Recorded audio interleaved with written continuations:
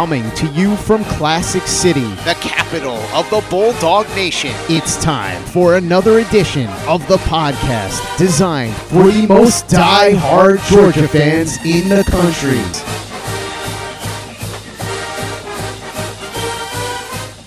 What's up, guys? Welcome back to another edition of the Glory UGA podcast, brought to you by our great friends at MyBookie. If you haven't already, guys, don't wait. Go ahead and do it today. Sign up for a brand new account at MyBookie using our promo code UGA. And when you do so, you get that 50% bonus on top of whatever it is that you deposit with that first deposit. So take advantage of this while you can, guys.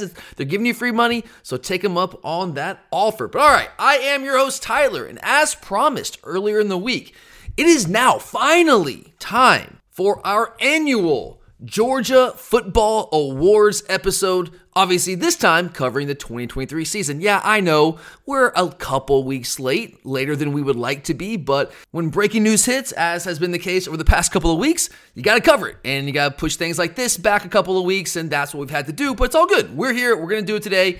And this is honestly one of the episodes that I really love to do each and every year because it gives you guys a chance to truly have your voice heard here on the podcast. And yeah, we always do our mailbag episodes. We want to give you guys a chance to ask any questions that you want, and we want you to be a part of this show. That's why we do the show. This is a show for the people. It's for you guys. It's for the real diehard Georgia fans, which I know is each and every one of you listening out there. And it's always been a priority for us for you guys to have a legitimate voice on this show. And I think of all the episodes that we do throughout the entire year, this is the one that you guys have the most control over, because every single one of these awards that I'm about to hand out, I'm not handing anyone anything, but I guess I'm about to read out, are voted on by you.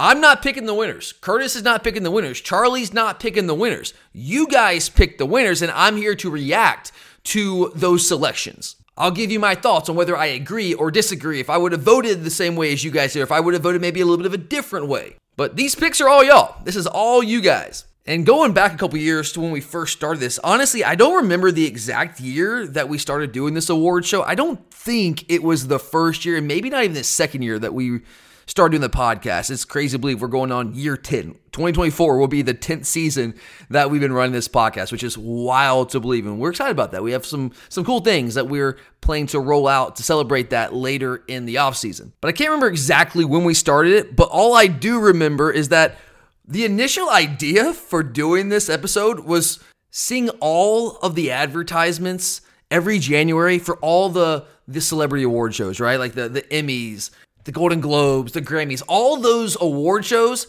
that are all happening this time of year. They all happen in January, early February. I never actually watched them. I might look up the winners after the night after, the day after, but I never actually sit down and watch those things. Honestly, I've tried before, but they are legitimately the most boring things that are ever on television. Like, I don't know how anyone makes it through an entire award show. God bless you if you do. And if you enjoy that kind of thing, great. Also, I mean, I'm not trying to judge anyone. I'm just saying for me, I don't know how it's done. I don't know how anyone actually sits down and sits, they're like 2-3 hours long. I do not know how anyone makes it through those things. But just seeing the advertisements around this time of year and getting it hyped up. Again, this was years and years ago. I don't remember exactly what year, but the idea just came to me. Oh man, like we should do a Georgia Football Award show. Why don't we do our own thing? So the idea was born, and we've been doing it ever since. So that's why I say this is a little bit late. We're getting this a little bit later than we normally like to. I like to get to this like 2-ish weeks after the season, which is kind of when a lot of those award shows are being broadcast. I guess last week was the Emmys, I want to say. Maybe the week before was the Golden Globes. So we're a week or two late, but we're not that late. So we're going to go ahead as planned and roll with this. There are 10 awards to hand out today, 10 categories. And the way I went about this is a little bit different this year. In the past, I just done Twitter polls and put them on Twitter and had people vote that way. But the issue with that was it was kind of anticlimactic to listen to this episode. Yeah, you get our thoughts on it, but you could just scroll through our Twitter timeline and see who won each category, who won each award. So this year, I wanted to try to keep it a little bit more of a surprise so that we could actually unveil the winners here on the podcast. So I just decided to use Google Forms this time around, which allows me to kind of see the results. It still gives you guys an opportunity to vote on all the awards and pick the winners, but I get to keep the results behind closed doors, and I'm going to unveil them here on the show today. So let's go ahead, guys, without any further ado. Let's get to these awards. And there's not necessarily a rhyme or reason to the order that I'm going to release these in. Kind of like the Emmys and the Golden Globes and the Grammys, I'm going to save what I believe are the biggest awards for last. But outside of that, there's not really any specific order that these things are going in. All right, so let's go ahead and let's kick things off with the Most Improved Player Award. And this is the award that is being handed out to the player that made the most improvement from 2022 to 2023. The nominees for the Most Improved Player were tight end Oscar Delp, star Tyke Smith, running back Kendall Milton, and inside linebacker / edge rusher Jalen Walker. And the winner is star Tyke Smith with 43.5% of the vote. It was not a runaway by any stretch of the imagination. Kendall Milton made a valiant effort on his own, got 30.5% of the vote. Oscar Delp also got a nice share of the votes as well with 26% of the votes. Poor Jalen Walker only got 1 vote. And I have no issue with Tyke Smith winning this award. I can absolutely see the argument for him. However, my personal vote would have gone to Kendall Milton. My reasoning for that is by the time we got to the midpoint in the season, like midpoint of the season to the end of the season, Kendall Milton became the running back that we had all hoped he would be his entire career. Now, he wasn't a 5-star recruit coming out of high school out of the state of California, but he was a highly touted guy. And he was getting some carries as a true freshman. Not a ton, but he got some carries. But unfortunately, as we all know, his career more or less was derailed by injuries. He just simply could not stay healthy for any extended period of time. And when he was out there on the field and cleared to go, you could tell he still wasn't 100%. He was still feeling the effects of the injury, wasn't running the way that I always felt that he could. This year, that changed. Now, at the beginning of the year was much the same. I got to tip my cap to Kendall, though. I mean, he was not close to 100% to open this season. But the guy knew he was needed. And as the senior leader that he is, that he was for us, he went out there at far less than 100% and did everything he possibly could for our team. That is what a leader does. That is what a tough dude does. And that's what Kendall always was for us. I had never any questions about that, the kind of player he was, what he was doing behind the scenes. I never questioned his work ethic. I never questioned, is this guy actually working behind the scenes to get healthy? No, it was never his fault. Sometimes these things just happen, especially when you play a physically demanding position like running back. These things tend to happen. And when you get one soft tissue injury, they tend to come back pretty quickly. They flare up on you, and it's tough to fully get away from them. So I just hated it for him. I hated it for the guy because I know what kind of kid he was. I know what kind of leader he was, what kind of family he came from, and I was always rooting for him. But the reality was he was never that running back. He was never that back. Now, at times last year, late in the season, we started to see some of that. There was, a touchdown run in the SEC championship game. He did some good things late in the season. But this year, what we saw from Kendall Milton, the back half of the season, once I believe he got to the point where I think he was the healthiest he had ever been in his time at Georgia.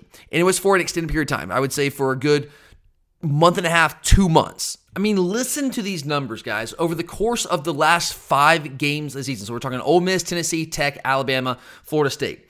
This guy averaged 103 rushing yards per game, had 3 games over 100 yards rushing, averaged a whopping 8.5 yards per attempt, and scored 9 touchdowns in 5 games, almost 2 touchdowns a game. That is an elite running back. That's elite production in the SEC. That's who we all hoped he could be, but he had never been that. Again, largely due to injuries. So if you want to say, well, he was always that guy, he was just hurt, okay, maybe, and I can understand that argument, but all I'm saying is we had never seen that version of Kendall Milton for that extended period of time. So to me, that's why I view Kendall as the most improved player on this team. Because, I mean, guys, by the back half of the season, he was one of the better running backs in the entire SEC. His production speaks for itself. He was running harder than I had ever seen him run before in his life at Georgia, honestly. And he was more explosive than I had ever seen him be in his entire time at Georgia. He was nothing short of fantastic for us those last 5-6 games of the season. So that's why I would go Kendall Milton. Again, I have no qualms with anyone who voted for Tyke Smith. I totally get that. I guess my reasoning on not voting for Tyke Smith is I felt Tyke has been a really good player since he got here. Now, I know his first year here, similar to Kendall Milton, he dealt with injuries, and that derailed that first year, and that kind of opened up the door for a guy like Javon Bullard to step in 2022, and Ty Key was kind of kept out of the starting lineup for the most part because of Javon Bullard's emergence. But when Javon was suspended, Ty Key in 2022, he started that game at Missouri, I thought he played really well in that game. I mean, I don't think he was any more of a different player this year for us than he was last year when he got opportunities. Javon Bullard was just better. But honestly, I'm splitting hairs there. No issues with anyone who voted for Tyke Smith. So Tyke Smith is the winner of our 2023 Most Improved Georgia Football Player Award. Next up, let's go to the Special Teams Player of the Year. This is one of the bigger runaway victories, and I thought it probably would be. But our nominees are kicker Peyton Woodring, freshman kicker Peyton Woodring, kick and punt returner Mekhi Muse, punter Brett Thorson, jack of all trades Cash Jones, jack of all trades Dan Jackson. I thought he wanted two guys, and as I suspected, it exactly ended up that way. The winner is Peyton Woodring. That's the direction I thought it would go, and I would probably give it to Woodring as well. Now, Mekhi Muse had some highlights. He had some moments where he made some big-time plays for this team. That was more early in the season. He wasn't as explosive, as much of a playmaker for us later in the season, but still a very good return man for us. One of the better returners that we've had in quite some time here in Athens. I definitely couldn't give the award to Brett Thorson. As much as I love Thorson and certainly his social media antics of late, hilarious dude, he just didn't get many opportunities. I mean, he punted, like 32 times or something like that this year, 32, 36 times. Not a lot of opportunities. Now, when he got opportunities, did a good job. Great hang time. But Peyton Woodring, I thought, was the obvious answer here, and you guys agreed with me. 60.9% of the vote. Peyton Woodring wins Special Teams Player of the Year. He was a little shaky early in the year. If you'd have asked me after like week 3 or 4 if Peyton Woodring would have won this award, I would have said, hell no, man. I don't think this guy's going to be our starting kicker by midseason. But he turned it around and became a very, very strong weapon for us as a true freshman. Really steadied the ship after, I don't want to say a rocky start to the season, but missed a couple kicks early. But by the end of the year, guys, 84%, 21 of 25. He was 14 of 14 from 30 to 39, 4 of 5 from 40 to 49. Obviously, 0 for 1 from 50, which, we all know what happened there. But hey, this guy was rock solid for us. I mean, he actually missed 2 from 20 to 29. Again, that was early in the year, and you're like, what's happening here? Is this guy actually the answer? And he was fine. He stayed the ship as a true freshman and gained a lot of confidence as the season went on. And now next year, we don't have to worry about going into a season with national championship aspirations and a true freshman place kicker, which certainly can cost you. He didn't really cost us. I know he missed the kick in the SEC championship game. I understand that, guys. And look, if he would have made that tie game, probably go to overtime. But, I mean, it was a long kick. There's a false start right before it. And kickers are going to miss, especially college kickers, guys. College kickers are going to miss. But when a true freshman goes 21 of 25, 84%, he's got to be the Special Teams Player of the Year. And I totally agree with that one. Okay, next up, now this is another one of our most tightly contested awards. The biggest surprise, which is awarded to the player whose play in 2023 most outperformed preseason expectations. And this one went back and forth. I was kind of watching it as the votes kept coming in over the course of a couple of days, and it went back and forth. A couple of different guys had the lead at different times. So this was a close one. But our nominees for the biggest surprise player of 2023 are quarterback Carson Beck, running back Kendall Milton, star Tyke Smith, wide receiver Marcus Rosemead-Jacksaint, and true freshman inside linebacker CJ Allen. Ultimately, as close as it was, as back and forth as this vote was, the winner was running back Kendall Milton with 37% of the votes. Tied for second, we had Carson Beck and CJ Allen, who both at various times had a slight lead in this voting, but they both ended up with 21.7% of the vote. Tyke Smith came in with 15% of the vote. Marcus Rosemead-Jacksaint with about 8% of the vote. And I tend to agree with you guys on this one. Carson Beck, I see the argument for Carson Beck because this guy, we never really seen him play any meaningful downs. We saw him in garbage time duty. He got a lot of garbage time duty as the backup to Stetson Bennett in 2022, but we never really seen what this guy could do against like starting defenses, like in real meaningful moments. Like it's his show. He's running the offense.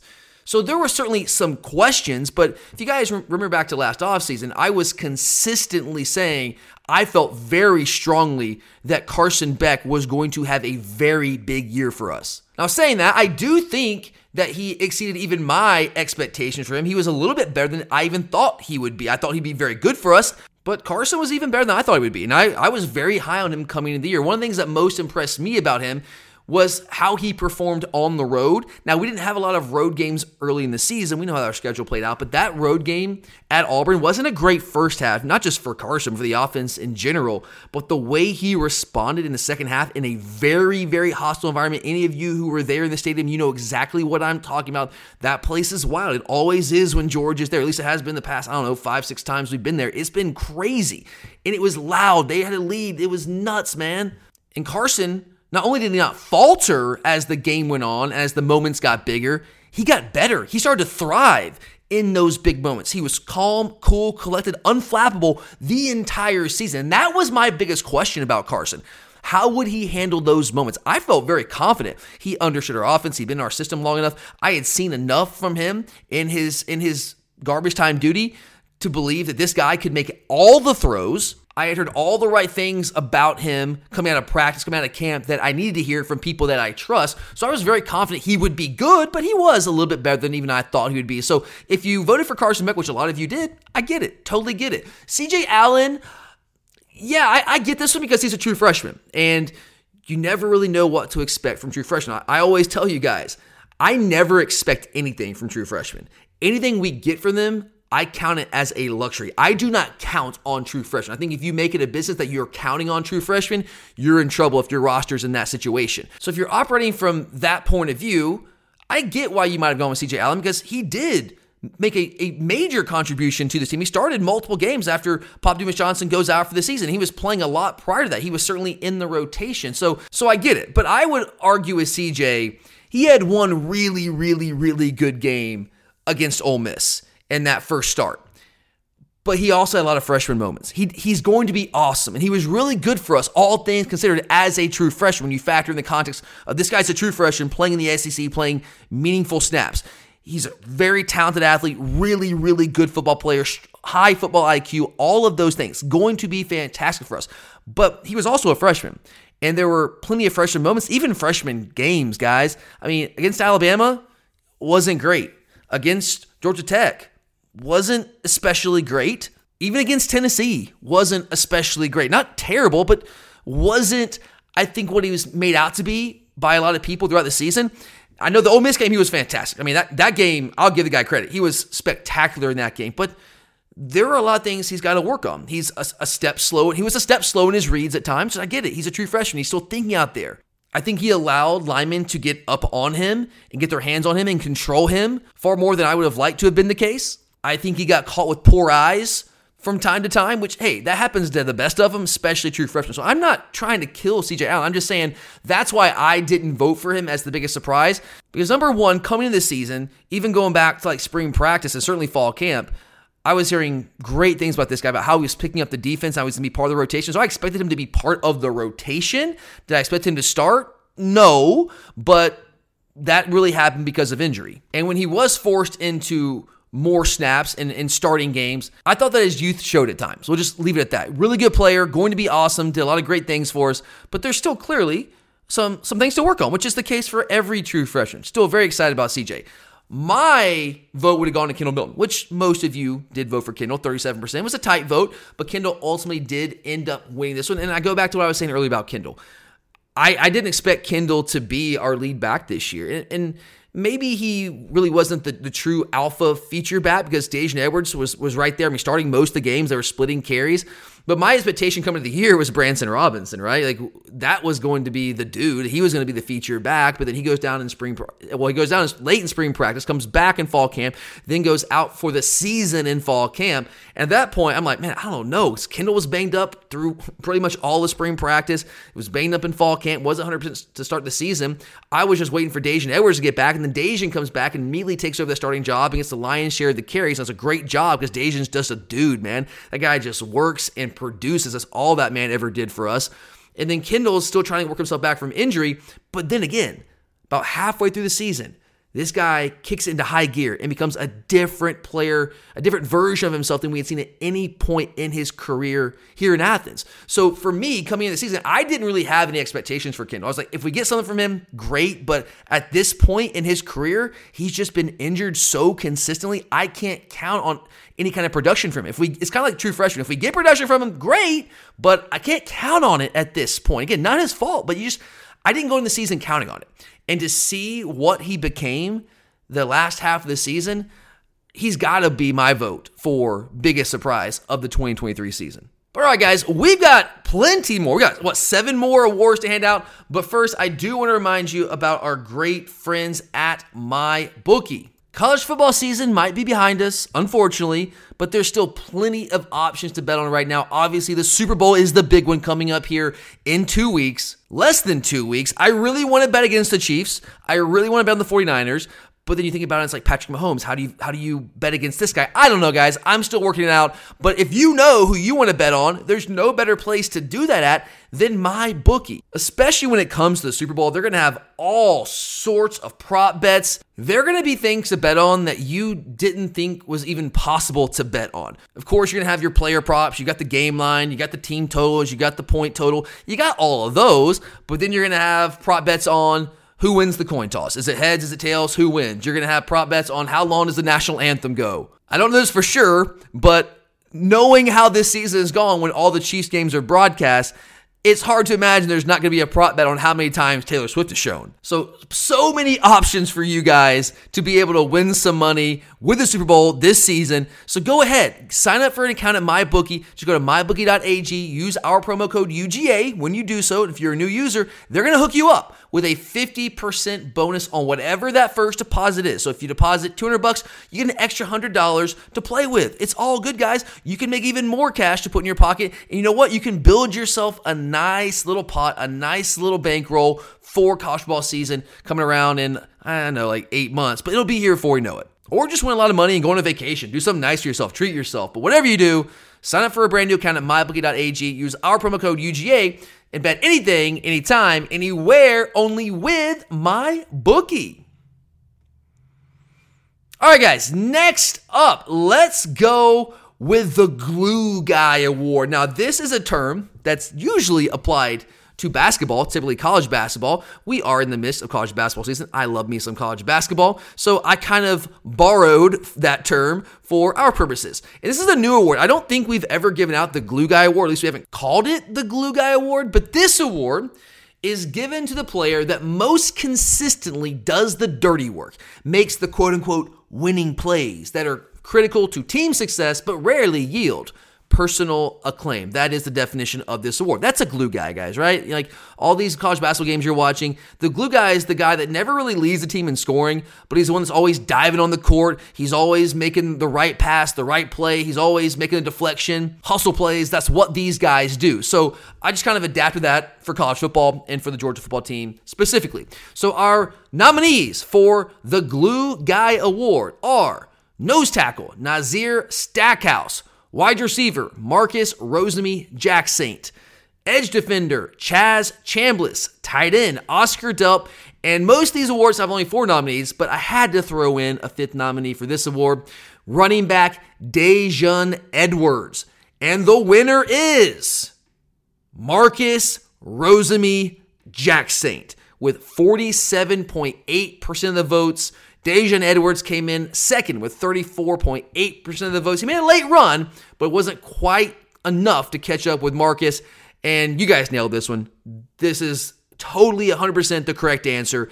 I have had so much respect for this guy for 3 years now because he was never the feature guy. Now, this year, he did much more for us in the passing game. Like he was more of a receiving threat than he ever had been. And I always felt that he could be. In fact, I think he could have taken it to another level. Right now, if you pay attention to any of the Senior Bowl stuff, I know today was just day 1, but he's already getting some really positive reviews out there. He's like, a guy that came into the Senior Bowl probably as like a late round guy, trying to even just get to the point where he could be drafted. Well, now he's kind of moving up a little bit. I know it's only day one. We'll see what happens from there. But that doesn't surprise me at all because I believe Marcus can be a really good receiver. Will he ever be like a number one, like true alpha receiver? I don't know if he'll ever be that in the NFL. I don't know if he would ever been that in college, but I think he could have been a guy that gave us, 800-ish yards if he was featured that way. We just had so many options that, especially when you have a guy like Brock Bowers, that Marcus never really had to play that role. But the reason I would have voted for Marcus has nothing to do with the talent as a receiver, which I think he does have. He was a big-time guy coming out of high school. But this guy bought in to the Georgia program and the Georgia culture better than just about anybody on the team. Now, we have a lot of great culture guys, a ton of them. And all these nominees for this award certainly fit that category. But Marcus, for me, has always been right there at the top of that list. Remember, this guy, again, was a big-time receiving recruit coming out of high school at St. Thomas Aquinas in Florida. Big-time high school, big-time receiver recruit. I remember watching this guy on ESPN in one of those Friday night games. Big-time player coming out of high school. And it never really materialized for him as a receiver. Now, again, he had a much better year this year catching the football. Did some good things for us last year, especially with A.D. Mitchell missing the vast majority of the season. So it wasn't like he was just like, an also-ran as receiver. He did some really good things for us. But what this guy did in the blocking game, not only was he a good perimeter blocker, he was a ferocious perimeter blocker. Not only was he a ferocious perimeter blocker, he was a willing and eager perimeter blocker. And he was and still is the antithesis of a diva wide receiver in an era where pretty much every receiver is a diva, like more or less. I don't want to say all of them. Most of them out there are, especially the big time guys. That is not what Mark Jackson is. That is not even close to what this guy is. This dude is a freaking football player. He is a team guy. He is a culture guy. He didn't care if he was getting the glory. He didn't care if he was featured. He wanted to do whatever it took to win football games for the University of Georgia. Whatever his role had to be for that to happen, he was going to embrace it openly and eagerly. And he did it time and time again, year after year after year. And I still to this day, and always will, have so much respect for this guy for the type of teammate he was and the type of football player he was for the University of Georgia. And I'm going to be rooting like hell for this guy to make a team, which I believe that he will, and have as much success as possible in the NFL, because this guy, like a lot of our players, absolutely deserves it. Now, I can say that a lot of the same things about Daijun Edwards, absolutely. That's why I had to add an extra nomination here and put him on there, because this guy, first 2 years on campus was just a garbage time player. And, there was no guarantee he was ever going to be a part of the rotation, let alone the starting running back, which is what he developed into this year. When he got opportunities in 2022, the guy made the most of them. I mean, we don't win that game at Missouri without Daijun Edwards. We don't. And he became one of the toughest players on the entire team. Never complained. Even when he wasn't getting the carries, never complained. All he did was work, man. All he did was work, and all he did is when he got opportunities, produce. That's all the guy did. Love him. Love him to death. Appreciate him. Value him. Respect him. So if you voted for Daijun, I'm right there with you. I had to go with Marcus because, again, what he did, like Daijun was at least became like the starting running back at some point. It was getting the lion's share of the carries for most of the season until Kendall really came on late in the season. But Marcus, he got more touches, more receptions this year. He was never that guy, right? He was never the first or really the second option. But he was always the most vigilant blocker out there and did all the dirty work, the things that most people don't pay attention to. I do. I know most of you do. But your average fan doesn't pay attention to those kind of things. He didn't care. He did what it took for this team to win games, and I love him for it. Okay, next up, we've got a similar award. There's a little bit of overlap here, but we got the Tough Guy Award. And this is awarded to the player that best exemplifies the qualities of toughness, perseverance, and courage. I also had to have 5 nominees for this award as well. I thought there were 5 guys that I just couldn't leave one of them off. So the nominees are running back, Kendall Milton, linebacker, Smile Munden, tight end, Brock Bowers, wide receiver, Ladd McConkey, running back, Daijun Edwards.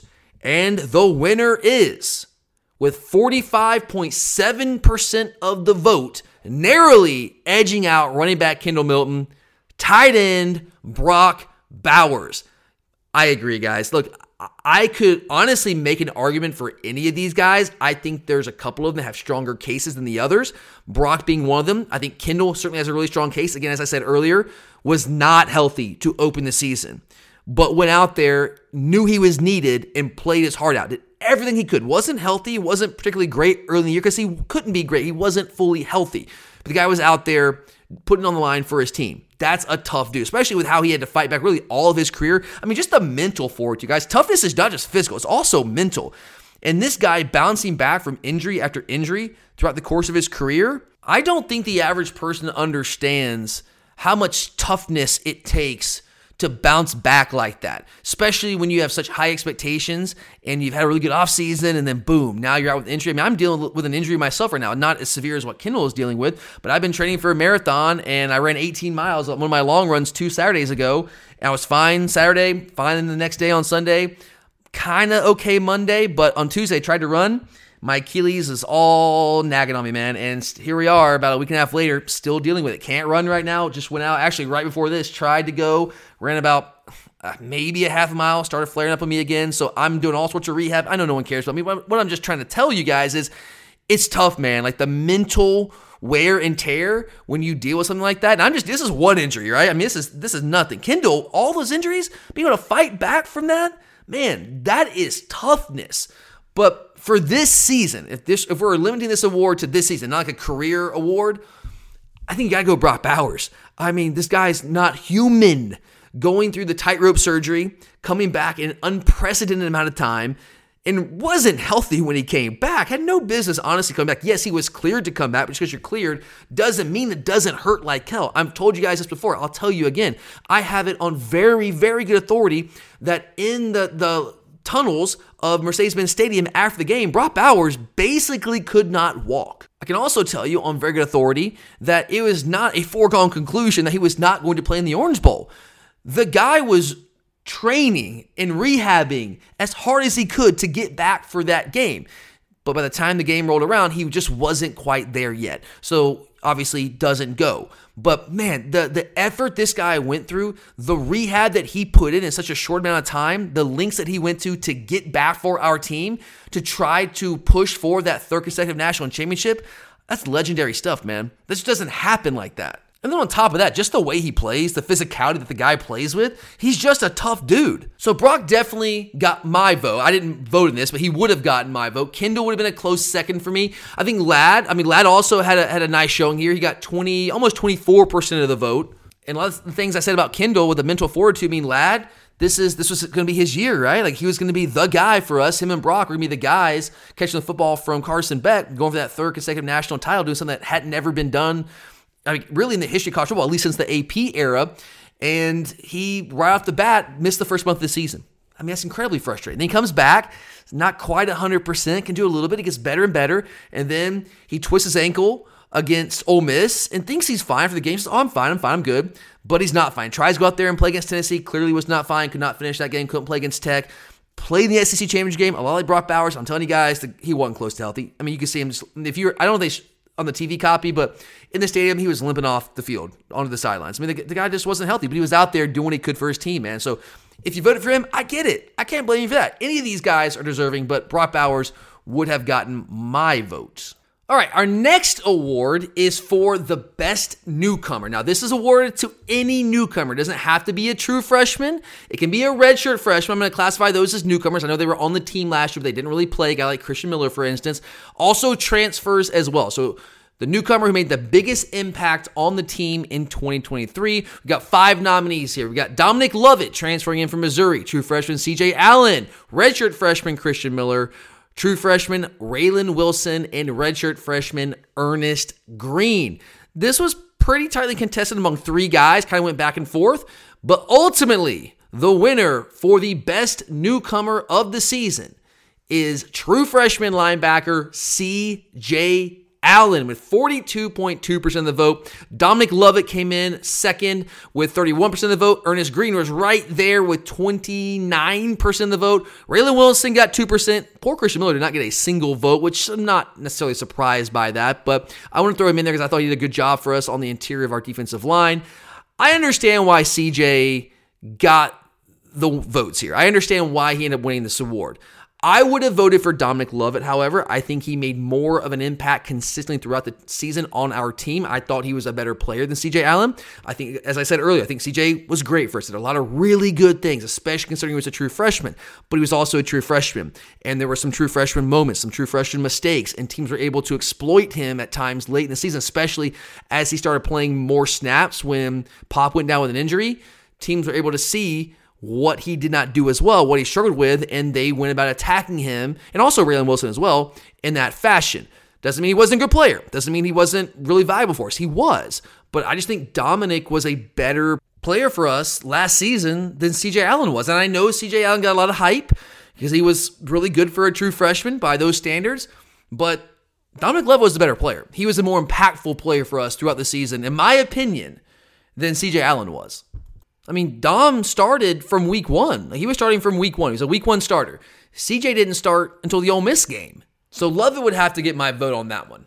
All right, next up, we've got the best play. Pretty self-explanatory. The best play of the season. I've got 4 nominees here. We've got Dylan Bell's touchdown pass to Marcus Rosemy-Jacksaint against Tennessee, which gave us the lead in that game, a lead that we would never surrender. Ladd McConkey's 41-yard touchdown catch and run against Florida, which helped us extend that lead and eventually run away from Florida in that game. Nazir Stackhouse's interception and 44-yard return against Missouri. Now, most of that return was called back, but still, interception, big return for the big guy, the nose tackle, Nazir Stackhouse. And finally, Brock Bowers' 40-yard game-winning touchdown reception against Auburn.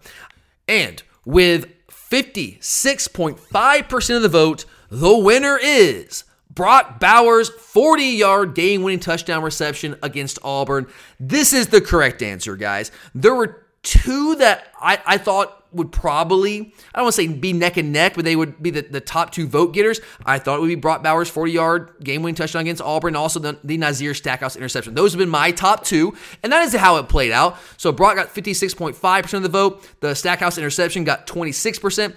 The Dylan Bell touchdown pass against Tennessee to Marcus Rosemy-Jacksaint also got 15.2%, a little bit more than I thought it would get. Poor lad only got 2% of the vote with that one, which I get. I probably would have voted that one last among the 4. But Brock Bowers' 40-yard game-winning touchdown reception against Auburn, that's got to be the winner here. There was no more impactful play on our season than that play. Do we still win that game without Brock making that play? Maybe, probably, but there's no guarantee. And I know we're limiting this to one single play, but it's hard to also forget what Brock did leading up to that point. He took over the game, guys. In the fourth quarter, the man said, "Give me the freaking ball," and took over the game like a 2-time Mackey Award and a 3-time All-American should. And that's exactly what he is, and that's what he did in that game, and capped it off with that ridiculous 40-yard catch. And it wasn't like he was wide. I mean, yeah, he was open, but it was not just the catch. It was the catch and run, the bouncing off guys, the toughness, the physicality, doing things that only Brock Bowers does. And it could not have come at a bigger moment in that game. I mean, guys, that game was tied. There was a very realistic chance we could have lost that game. Absolutely. We were on the ropes there in the second half. But Brock showed up in a huge way in the fourth quarter. And when Brock plays like that, you're not stopping him. You're not beating Georgia. Carson made some nice reads, made some nice throws. But Brock Bowers put our team on his back in that game and essentially willed us to victory. So that's got to be number 1 for me. Now, if you voted for Nas Stackhouse's interception, which a lot of you did, about a quarter of you did, I get that. That would have been number 2 for me, because let's not forget that game. So when he made that interception, we were up by 6 points. Missouri was at our, about 50-yard line in that game at that point in the fourth quarter.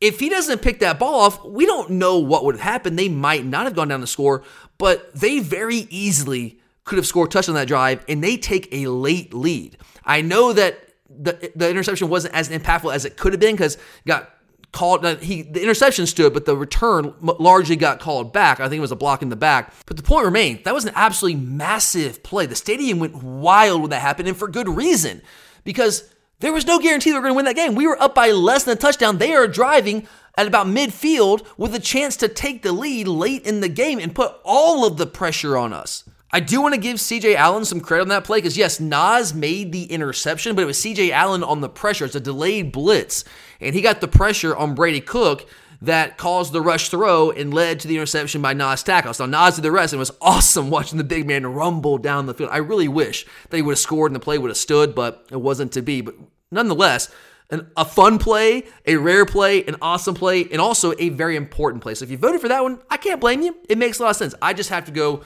with the Brock Bowers touchdown catch against Auburn to win that game. Okay, guys, we have our 3 biggest awards left to hand out, and we will hand those awards out in just a moment. But first, I do want to remind you about our friends at Alumni Hall. Whatever it is that you're looking for, whatever Georgia gear, accessories you're looking for, Alumni Hall is going to have it. And actually, right now, they have a bunch of new hats they just got in stock. And now, guys, they have this massive hat wall. So if you've been in there, you know what I'm talking about. If you've never actually been in the store and you've only shopped online, they have about every Georgia hat you could possibly imagine, like things that you didn't even know went on hats with a G, different kind of logos, vintage logos. You guys know I'm a vintage guy. So many options for you out there. And for all of you follically challenged people like myself, you know, a hat's kind of an accessory that you need on a pretty much daily basis. So they got a ton of new styles. They've got a bunch of trucker hats. They got the new court hats, which are very in vogue right now. People love these things. I'm not one of those guys because I feel like I'm too old maybe to be doing that. But I know some of you young guys out there, you love those hats. And they got a ton of those. Got some vintage, some throwback ones.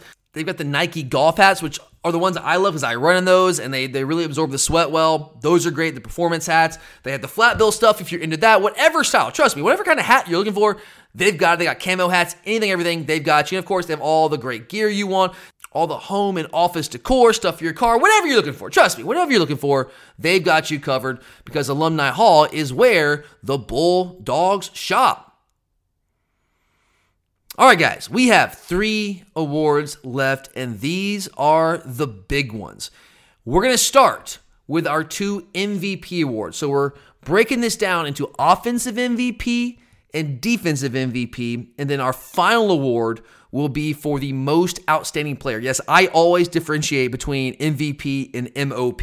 I don't believe that your most valuable player always has to be your most outstanding player. I think those words mean different things. Valuable and outstanding mean different things. Now, your MVP could be your MOP, certainly could be, and we'll see what you guys think here. But let's start with our offensive MVP. We've got 4 nominees, and those nominees are quarterback Carson Beck, center Cedric Van Pran, tight end Brock Bowers, running back Daijun Edwards.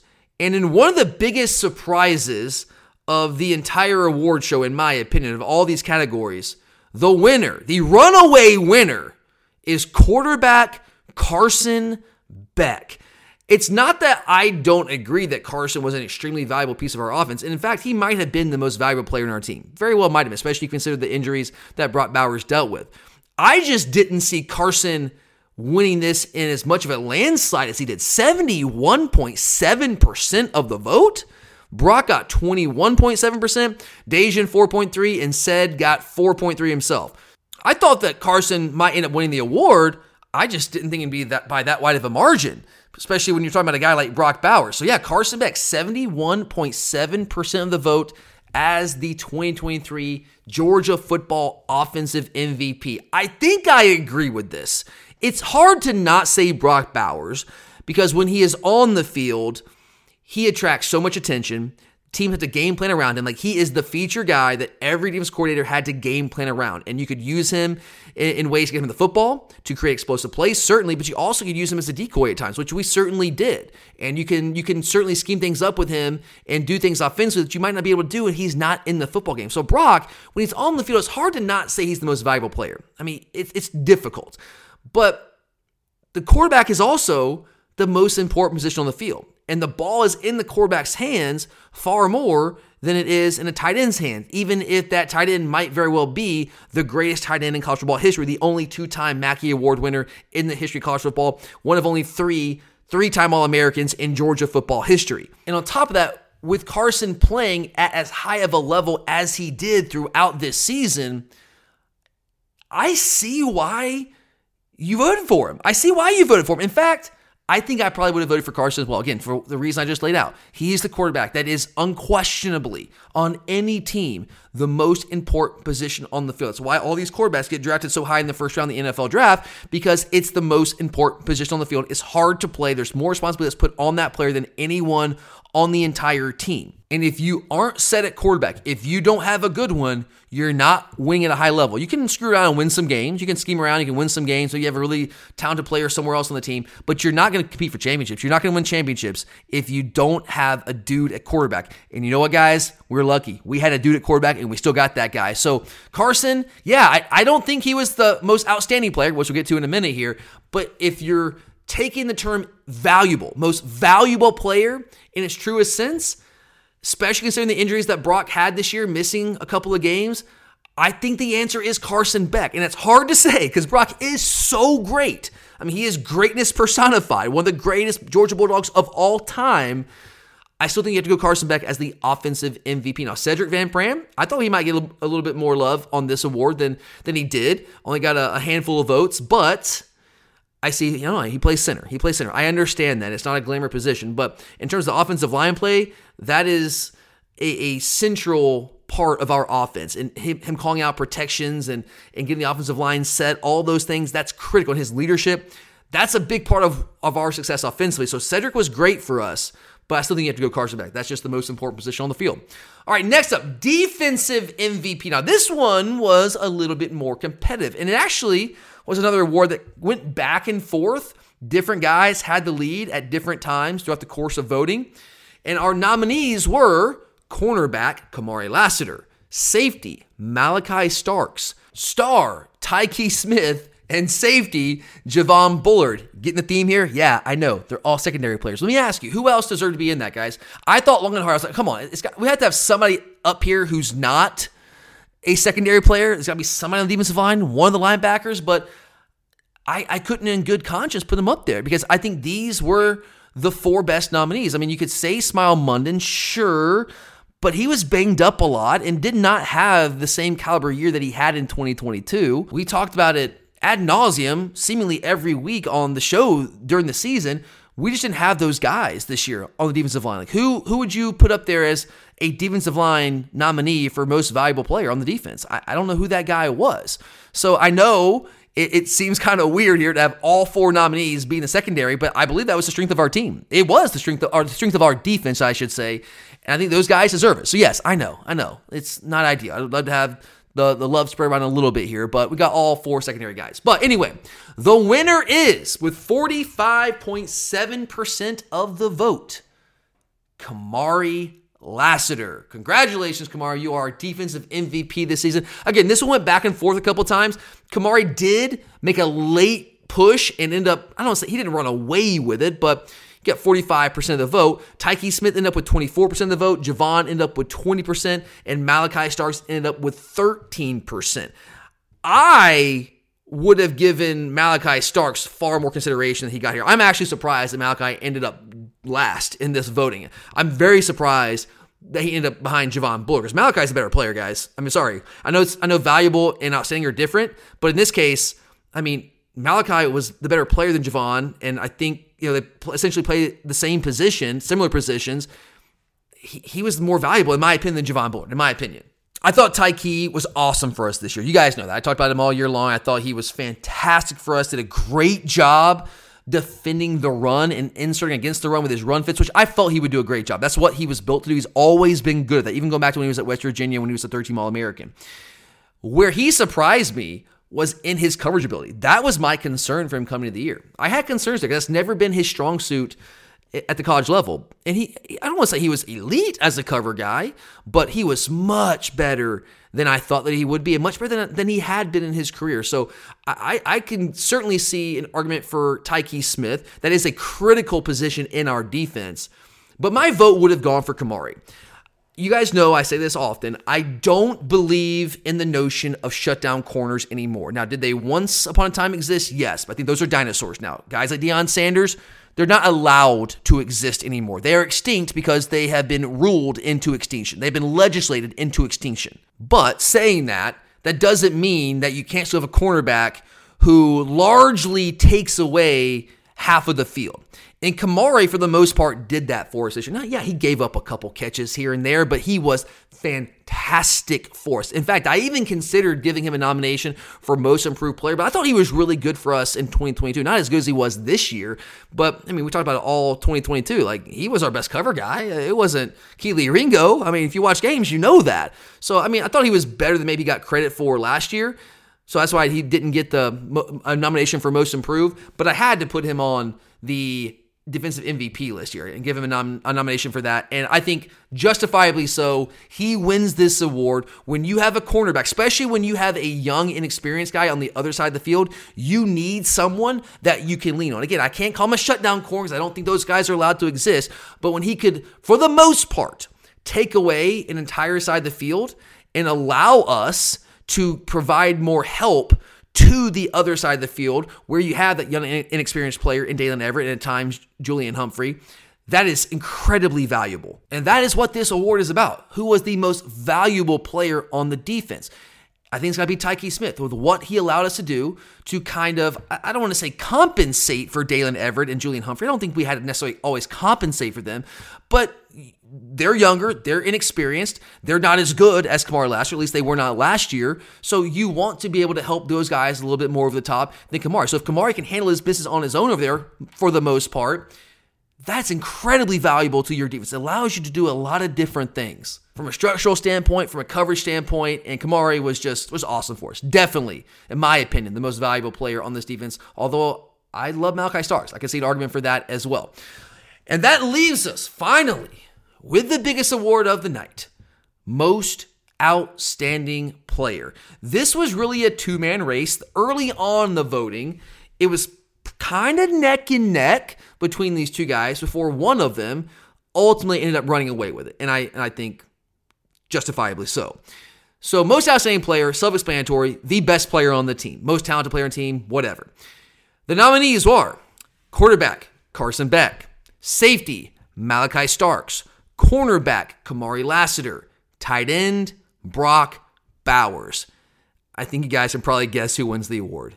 Yeah, the winner is the greatest tight end in the history of college football, Brock freaking Bowers, with 67.4% of the vote. Now, early in the voting, it was fairly neck and neck with Brock and Carson, actually.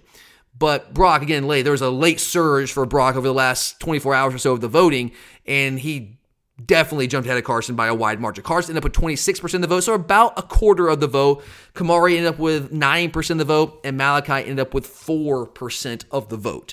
And honestly, I'm not exactly sure what needs to be said about this award. Like, what kind of analysis do we need to throw out there? Brock Bowers not only was the best player on the team, he very well could have been the best player in the country, certainly when he was healthy. And as I've said several times today, the greatest tight end in college football history. One of the greatest Georgia Bulldogs to ever suit up in the red and black. I know he was hurt for a couple of games. I understand that, and maybe that factored into some people's votes. I'm honestly very surprised that so many people voted for Carson Beck. And I voted for Carson as most valuable, but I separate valuable and outstanding. Carson Beck was very, very good for us this year. I mean, awesome for us this year, especially as a first-year starter. But he wasn't as good as Brock Bowers. I mean, come on, guys. Like, really, he wasn't, right? I mean, Brock Bowers was the best player on this team. He has been for, basically since he got here. I know in 2021, we had some studs. You have Nakobe Dean, you got Quay Walker, you got Jordan Davis, you got Jalen Carter last year. So we've had some freaking studs out there. But we'll see where Brock goes in the NFL draft. He probably will end up going higher than any of those guys. And what I would argue is that Brock was better at his position than any other player on the team this year, certainly this year. I would also say last year, Jalen Carter will make a really strong argument there. That's tough, okay? That's really tough. You can say Marius Mims, Broderick Jones were really good at their positions. Marius didn't play enough this year. I wanted to put him on this list because he's that talented, but he didn't play enough. I know Brock missed some games, but Marius missed 3/4 of the season. Brock missed what? 4 games? And I think that's the only argument against him here. So if you voted for Carson, you're like, well, he played every game and Brock didn't play every game. Okay, I can respect that. I can get that. But if you're asking me who's the best player on the team, it was Brock Bowers this year. It was Brock Bowers last year with a strong argument to be made by Jalen Carter that maybe he was the guy, but I would still give the edge to Brock. We're talking about the greatest tight end in college football history. Those guys just don't happen. Like, really, really awesome defensive tackles are rare, but guys like Brock, those are even more rare. It's just a different guy. So Brock absolutely, unquestionably would have been my vote. Now, my second vote, I actually have a little bit of a disagreement here. I think Carson was great. I love Carson Beck. We've talked about him all year. I was raving about him basically since week one. Everybody was killing him, calling him a check down artist. I'm sitting here saying, guys, that's what he's supposed to do. That's what he's coached to do. If guys aren't open, what, you want him to force it? You want him to force it? Because then you rip him for throwing interceptions and being dumb and making poor decisions. No, he's been a good quarterback making the right decision. Now, whether a case here or there where maybe he was a little too conservative, yeah, maybe a time or two early in the year, but it wasn't nearly what some people were making it out to be. So Carson was great, fantastic, awesome for us. But was he a better player than Malachi Starks? Was he better than Malachi? Because Malachi is first-team All-American, guys. It's a first-team All-American. Carson was great. It wasn't an All-American. It wasn't on any of those All-American lists. Doesn't mean he wasn't great, because there are some really talented quarterbacks in this draft class, obviously, but Malachi and Brock are the first-team All-Americans here, guys. Malachi deserved it. It wasn't just like a reputation thing. No, Malachi is awesome. He was great as a true freshman, was a true freshman at times, made some mistakes. This year, he was playing a lot faster because he was more comfortable, knew more of the defense, understood what we were trying to do. Guys, that dude's a first-round draft pick. He's going to be a high first-round draft pick. I know safeties don't typically get drafted as high as corners, but I'm very confident he will be a first-round draft pick after next season. Now, Carson probably will be too. So, 2024, all bets are off. We'll see. Maybe Carson wins that next year and he's a better player than Malachi. Maybe. But this year, I would still give at least a slight edge to Malachi as a more outstanding player than Carson Beck was this year, even as great as Carson was. Malachi's a freak. He is, guys. He's a freakish athlete, and he got better this season because he learned more what to do. He's more comfortable, more confident in the system. And next year, it's going to be ungodly how good this guy is. I know we're all upset about losing Caleb Downs. We would love to have Caleb Downs, but, it doesn't hurt as much when you got a guy like Malachi Starks back there, who very well could end up being better than Caleb Downs. So I just wanted to give Malachi a little love there because I was honestly surprised. I was quite surprised that he got the lowest vote total in the most outstanding player category, only 4.3% of the votes. I was surprised by that, so I had to give him a little love. But Brock was definitely the most outstanding player on the 2023 Georgia football team. But all right, guys, that's all I got for today. There are our awards. I hope you enjoyed it. I really appreciate you guys that took the time out to vote. I know it took you probably about 10 seconds, but I really appreciate it. I love for you guys to be able to, again, have some input on this show and kind of control the show like you did today. This episode might be over, but we're not done this week. I will be back on Thursday night with our weekly UGA Hoops Report. I had to push that back again this week to Thursday because we don't play until Wednesday. I really wanted to do another episode earlier, like yesterday, recapping the game against Florida and kind of previewing this game against Alabama, but I just didn't have time to make that happen. So we're going to go back. We're going to recap the Alabama game, obviously, that we're going to play tomorrow, and then we're going to also recap the loss at Florida, the crushing overtime loss at Florida over the weekend, and then we'll preview this weekend's game as well. So I have a lot of great Georgia basketball coverage for you guys. The feedback has been really, really positive for those episodes. I appreciate you guys tuning in and listening. I love me some college basketball.